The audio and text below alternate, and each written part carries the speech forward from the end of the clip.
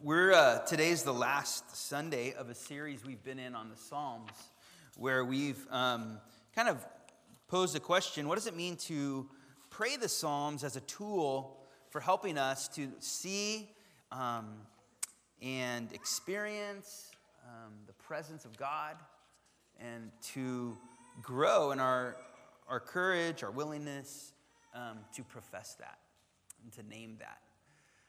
Today we're going to look at Psalm 99 as a final tool for us. And that prayer we prayed, Austin wrote, and it already kind of got us into exploring this psalm a little bit. So I'm going to read this, and what I want you to do is pay attention to how it describes God. All right? What do we learn from God? And then we're going to just popcorn a little bit in what we see and hear. All right? The Lord is king. Let the peoples tremble. God sits enthroned upon the cherubim. Let the earth quake. The Lord is great, and Zion is exalted over all the peoples. Let them praise your great and awesome name. Holy is he. Mighty King, lover of justice, you've established equity. You've executed justice and righteousness in Jacob. Extol the Lord our God. Worship at God's footstool. Holy is he. Moses and Aaron were among his priests. Samuel also was among those who called on his name. They cried to the Lord, and God answered them. God spoke to them in the pillar of cloud. They kept God's decrees and the statutes that God gave them. O Lord our God, you answered them. You are a forgiving God to them, but an avenger of their wrongdoings. Extol the Lord our God. Worship at her holy mountain. For the Lord our God is holy. This is the word of the Lord. What does this psalmist profess about the character of God? Go for it.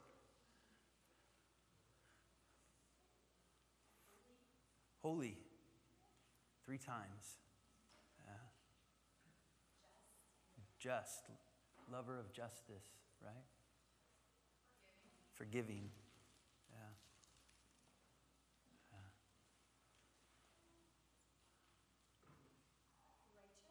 Righteous.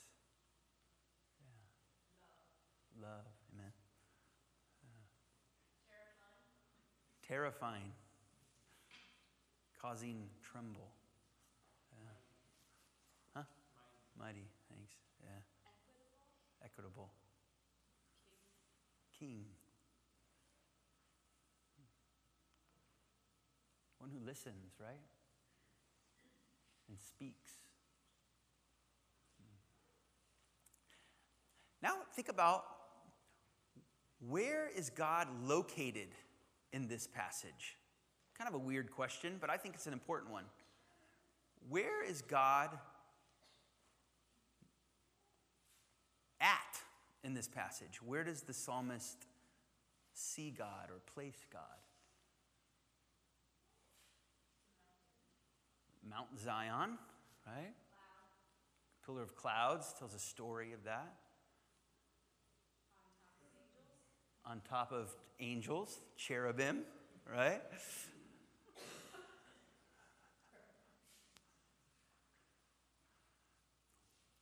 God's placed, this God with all these characteristics that you just named, is placed on a mountain, which is actually a hill, a small hill, just outside of Jerusalem, Zion. God is placed in Israel, right? We see all these characters of Israel, priests of Israel, which was a very small nation in the grand scheme of things at the time. God is in a temple or a tabernacle, it seems, which again was really not that important in the global landscape of the time.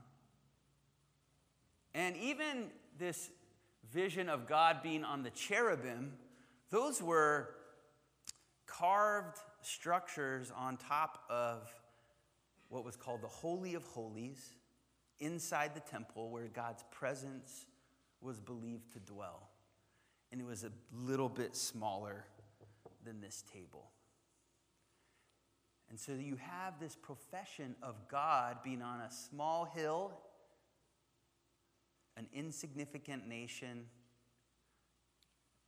a small little table, doing all this global reigning and ruling and bringing about justice and equity and forgiving and listening, bringing accountability and loving. And all of this, it seems, is held in this phrase that we hear 3 times, that God is holy. God is reigning and ruling and forgiving and loving, and is doing that in a very particular place with particular people in their story. In some ways, it's almost like when you find out you have an ancestor in Nebraska on Ancestry.com or something, and it's like a really big deal to you, and then you tell other people, and they're like, okay, right? Like, this can feel that way. This is a strange story that means a lot to some. As Christians, and this has been alluded to beautifully already in the prayers and some of the stuff Rob shared, and that in Jesus Christ, another local life in a small, insignificant town of Nazareth.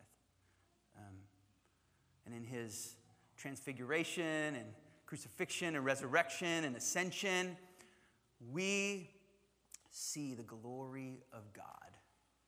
And that somehow in his life, this space that was believed to hold the presence of God is opened up to all of creation. A spirit, a Holy Spirit, was let loose.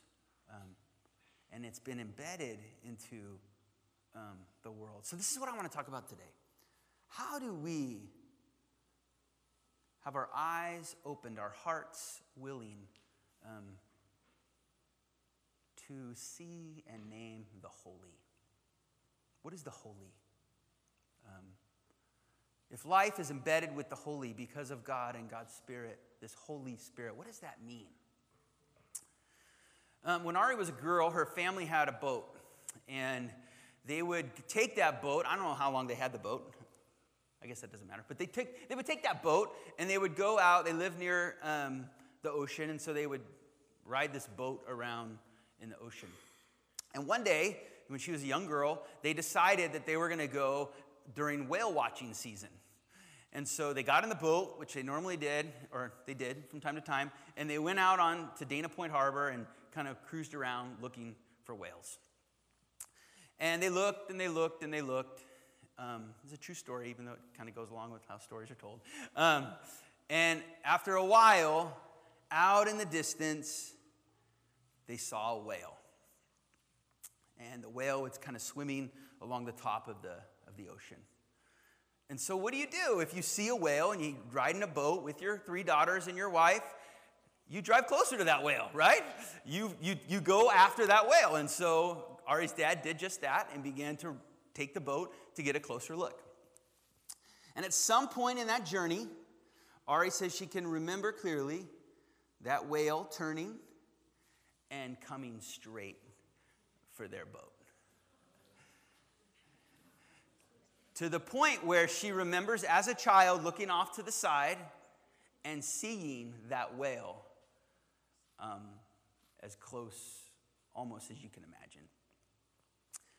And seeing that whale go under that boat and close enough to where she remembers the barnacles attached to its body jumping straight out of the water, most of its body in the air, and splashing down near the boat.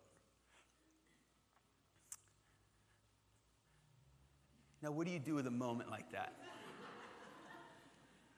Right? All kinds of questions if you want, right?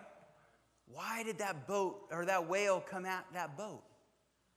Why did that whale not just knock over that boat? Why did that man drive that boat towards that whale?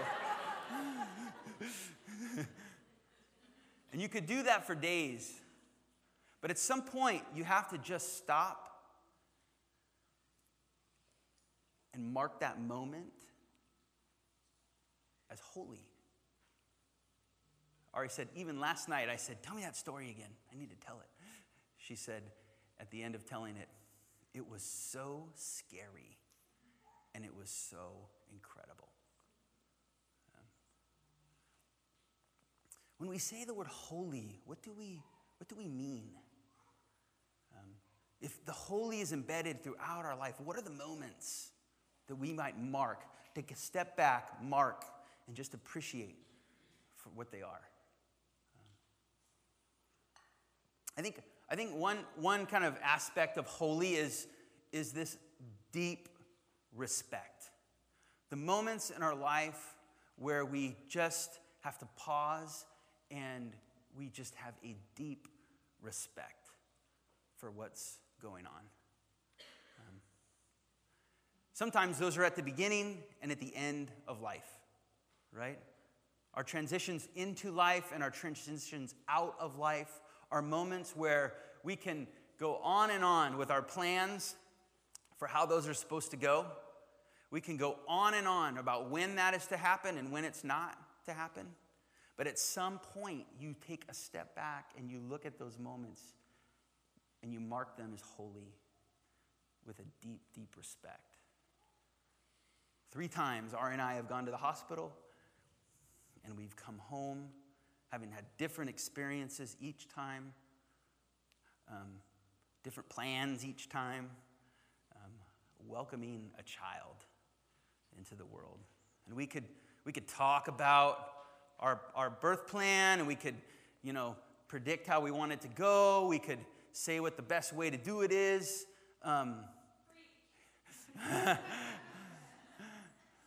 But at some point, you have to just take a step back and you just look at this and you go, this is holy ground. A number of years ago, we had a couple of women in our church named Bernadette and Jan. And in a short period of time, both of them passed away, moved from this life to the next. And each of them in their unique ways, our community was able to come around them and be with them. As Bernadette approached death, we didn't even know she was. And with Jan, we all knew well what was going on. And we tried to figure out, how do we mark this? We can't figure it out. We can't change it. But we can mark this and we can lean into this as holy. And there's an incredible chapter in this book. I think Missy wrote it about that. Rob and Jordan organizing a prayer vigil on Warren and Jan's front lawn. A group of women gathering in a room. I wasn't there, so I won't tell that story. But pretty awesome things said about that experience. Holy, deep, deep respect. But it's not just at our transitions in life. It's when we see a friend really stuck in their job maybe, or having challenges with life, maybe their school or their work or their kids or their parents, kids with their parents. And you want to come alongside of them and you want to help them fix it, right? You want to get them out of it. And at some point you just have to take a step back and watch your friend navigate it, because they're in holy ground. And you just have to have a deep respect for whatever it is that they're going through and they're grappling with.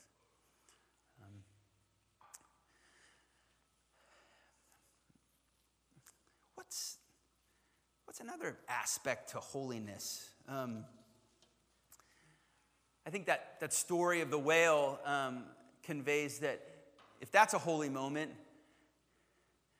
holy moments are not generally the place where you experience them and you say, wow, I'm pretty legit. Wow, I am super important. Generally, those are not the holy moments. Now, I can imagine, honestly, I really can imagine someone having an experience where they're doing their own self-work and reflection, maybe with a friend or a counselor or a therapist, they do come to this moment of, whoa, I matter. And that being an incredibly holy moment for some. But generally, when we experience the holy, we recognize in a real vivid way our space and our place in this amazingly big universe that we live in. I read this book a little while ago, but I started it a little while ago, but I just finished it. So some of you remember that I had been reading Astrophysics for, what's it called? Astrophysics for Those in a Hurry, I think, or something like that. Yeah, People in a Hurry. And I'm no scientist, but it's been an interesting read. I suggest it to anyone who is not a scientist and wants kind of an easy read. Though, you learn about some scary things when you read this type of book. You read about this thing called dark matter that maybe many of you know about already. That 85% of all matter that has the gravitational pull to hold this whole thing together, we don't even know where it is. We don't even know what it is. We just kind of mathematically assume it's there because the whole galaxy is not flying open into outer space. That's a little terrifying. You learn that there are more stars in the sky than there are grains of sand in any beach on our earth. And that each one of those stars is like a sun. And you can fill in the dots after that. What is possible out there? And so you learn these types of things. And then one night you sit on a hill or, I don't know, on a shore, and you look into the sky, and you look at the stars, and you think, wow, this is holy ground. With all that's going on in my life and in my world, there is so much more. So much more. Maybe it's in a worship service where you are gathered with a lot of people singing songs outside of yourself, kind of like we did this morning. How great thou art, or whatever the song is, but those experiences where your space and the scope of your life, you sense the smallness of it. I think you might be on holy ground. Maybe it's when you've been teaching a student, mentoring a mentee, raising a child, and you hit that moment where you watch them and you go, they don't need me like they used to. And it's a totally appropriate moment worth celebrating. And yet it's a moment where you feel, oh, your smallness. That they're becoming something that is beyond me. A beautiful, holy moment. The last thing I would suggest about holy moments is that they're kind of weird. They're kind of strange moments. The word in the Old Testament in the Hebrew is kadosh, and it's kind of this other, right? And one way to say that is kind of like God is other than us, right? And like, it's so true. So much bigger and more powerful and loving and forgiving than anything we could ever muster up. But to be other means to be experienced at some point as kind of odd, right? And so holy moments sometimes are just really odd moments. Weird practices. As most of you know, I coach Little League, and I'm coaching right now Zach's team, and I'm coaching with these two guys who, one of them's name is Mike, and I learned this about Mike when I started coaching him. He's coaching his niece. His niece is on our team, and so we decided to coach together, and we were talking about scheduling and this, that, and the other, and he's like, one thing about this, Josh, you need to know, I don't schedule things on Sunday. And I was like, well, I've heard you talk, and I've seen you drink, and I've seen your practice. I know you're not like Mormon or like anything like that. Like, what's going on here? He's like, I'm not a religious guy. Don't have any room for that, but I don't do anything on Sundays. And I thought, what a weird thing, you know? But kind of holy.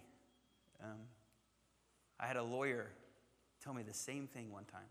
He went as far as to say he's an atheist, but he wishes our whole culture would set aside Sundays still. The other coach, his name's Billy, and he has no kids on the team. He's just a buddy of Mike's who wanted to hang out, and he used to play baseball. So we said, okay. And so we met the first practice, and he says, we're doing the normal hobnobbing things, and like, what do you do? What do you do? And I'm always in a dilemma at that point, right? I'm like, okay, what do I do? How far do I want to go with this? Do I tell him I'm a teacher, and then it's just kind of easy, and we move on? Or do I tell him I'm a pastor, and then you just never know what's going to happen at that point? And so I said to Billy, well, I'm a pastor of a church. He's like, oh, I'm Jewish. My wife's Christian. You two would get along great. And I'm like, how do you know? Like, all I told you was that I'm a pastor. And he's like, she always tries to get me to come, but I tell her I'm just an Easter and a Christmas kind of guy. That's what I do. I'm like, all right. I'm like, well, what do you do, Billy? He's like, I'm involved at the racetrack. I buy and sell horses at the racetrack. And I'm like, oh, okay, interesting.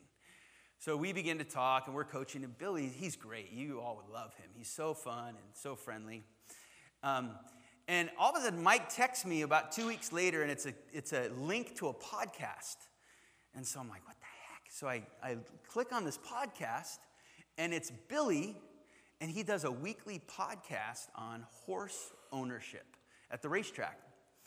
And the first 2 minutes are him telling his co-host all about our Little League team and how much fun he's having. And he's like, oh, I'm coaching with my friend Mike, and this and that and the other about Mike. And he's like, and the other coach is Josh, and he's a pastor.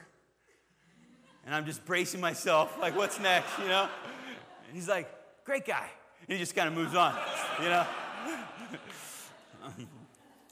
I talked to him later. I'm like, well, hey, I heard your podcast. It's amazing, you know? And he gets like 1 million downloads every week on this crazy podcast. I had no idea who I was with. Holy things.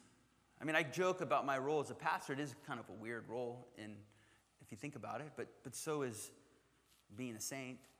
So is professing faith in Christ and trying to live according to a different way, a different kingdom. It's strange. It's weird. It's holy.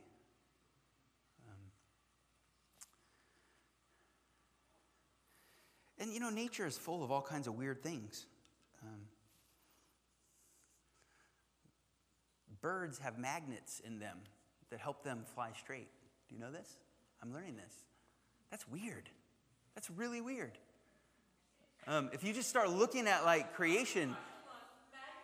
Yeah. Thank you. Maggots, too. I mean, think about creation and the weird things, right? An ostrich's eye is bigger than its brain, right? That's kind of weird. What? Okay, all right. I'll You don't even know how weird this creation you live in is, people.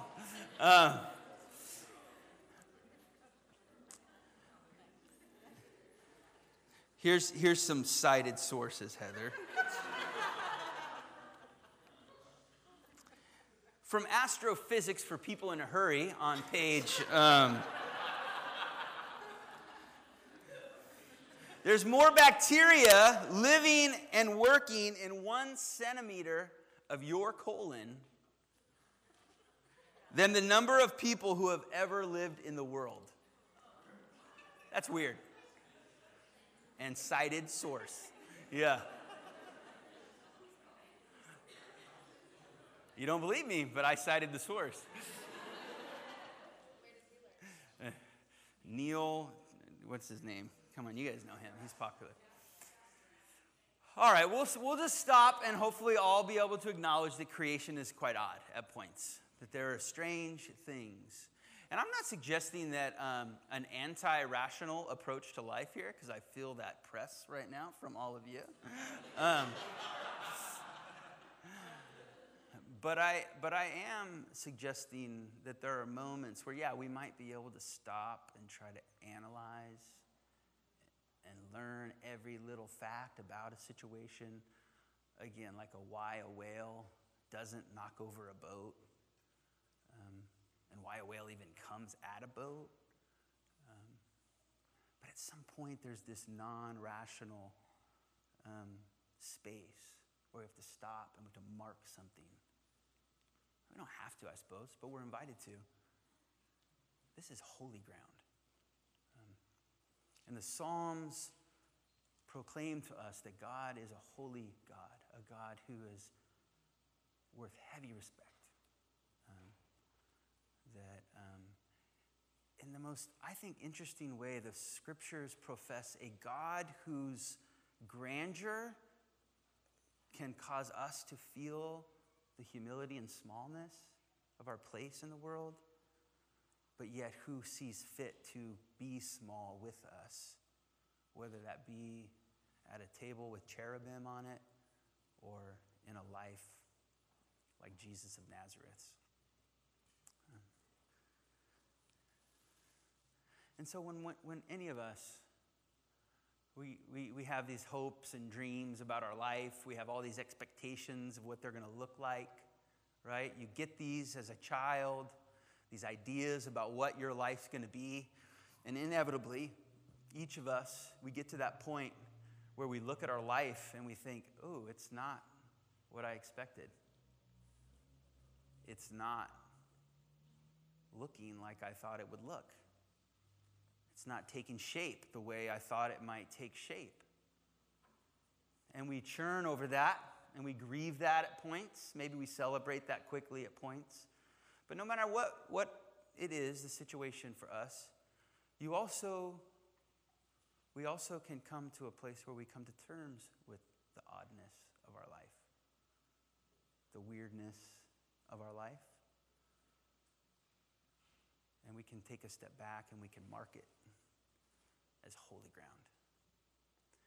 It may not be what we expected. It may be quite odd and uncomfortable. The invitation of the psalm is that God is holy, that God's Spirit is let loose upon this creation, that God's holiness is embedded in the very fabric of things, which includes your story and mine. And that when we have those moments where we just think our life seems odd, we're invited to take a step back, stop analyzing it, stop trying to figure it out, stop trying to predict our way into some different experience, but just to mark it as holy in the presence of a loving, forgiving, nurturing God who listens and speaks and forgives and holds us accountable when we need it. The psalmist gives some clues, I think, as to like natural responses to a holy God like this.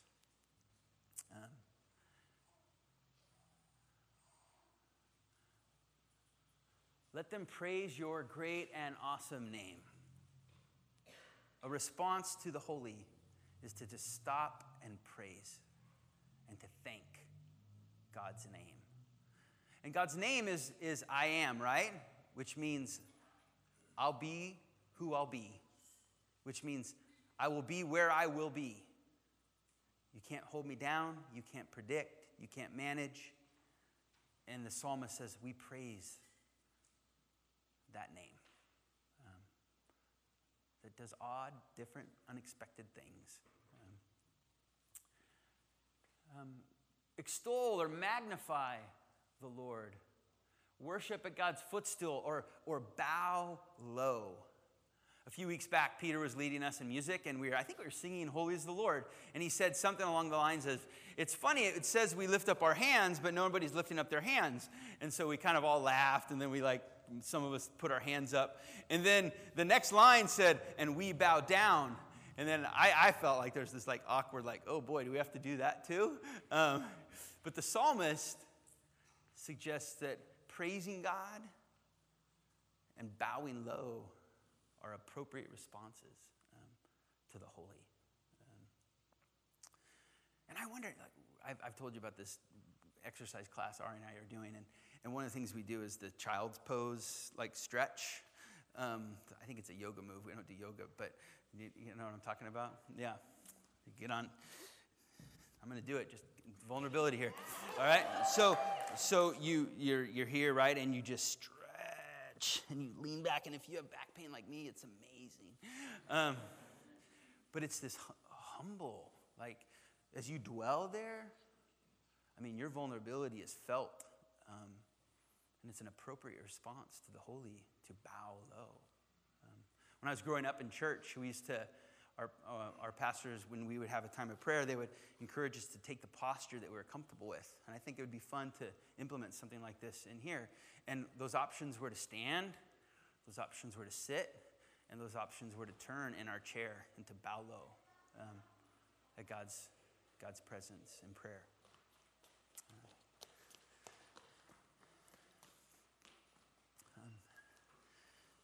We're going to come to the table now together, which is a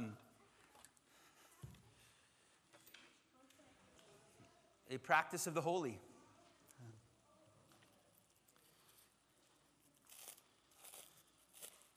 It's God coming to the hidden margins of our life.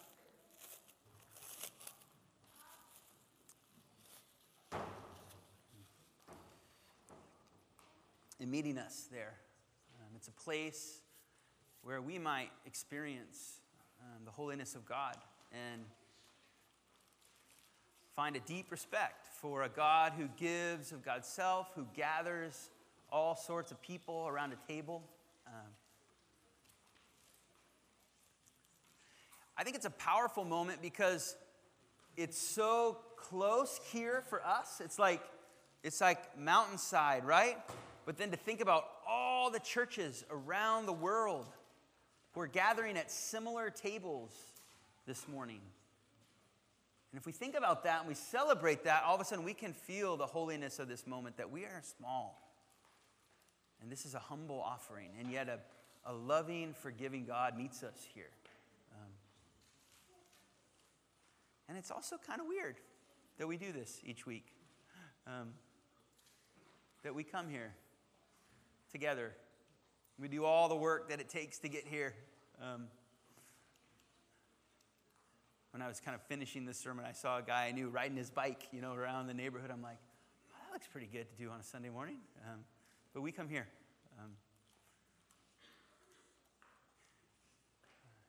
And profess and remember that this, not unlike other places necessarily, because God's Spirit has been let loose on the world, but different, in a different way, this is holy ground.